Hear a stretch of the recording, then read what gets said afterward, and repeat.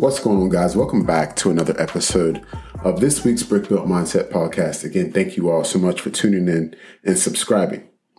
So today I want to talk about competition, particularly competing with your past self.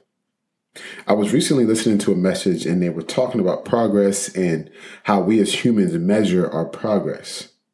One particular line they stated that really had stuck out to me was the person you're competing with is your past self, and the bar you're raising is for your future self.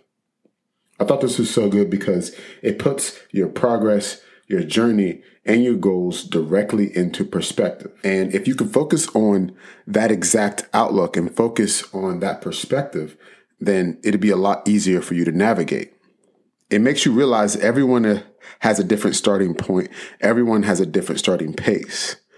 And as they continue to talk about this message, they also mention that it's important not to let your expectations rise with your progress, always chasing and never celebrating. And it made me think, if we're always raising that expectation with our progress rather than taking a moment to celebrate or to reflect on the distance that we've made, we will always be let down when we reach our goals. We will always be let down when we reach those benchmarks in our life.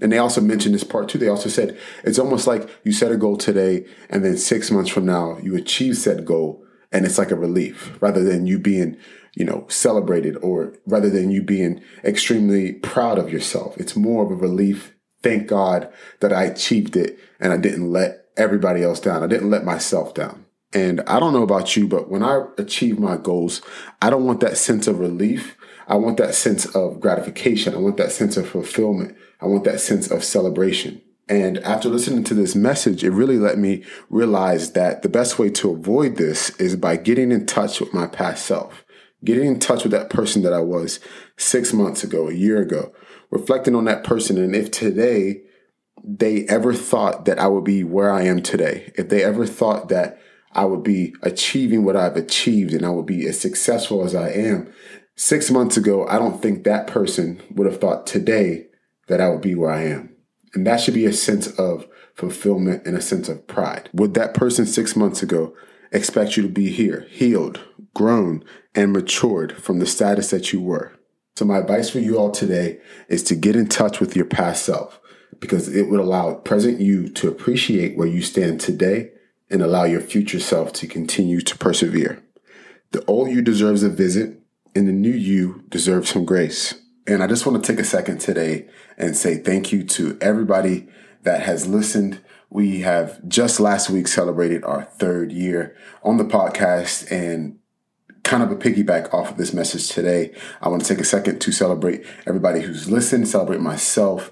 The old me 3 years ago definitely did not think that this would still be going on, nor did I think I would be as consistent as I am. And I want to contribute that to my dedication, my consistency, my authenticity, and also you all that have listened, gave me feedback, and continue to inspire me to drop these messages each and every week. So a huge thank you to everybody, a huge thank you to my past self, a huge thank you and appreciation to my future self, and last but not least, a thank you to my present self.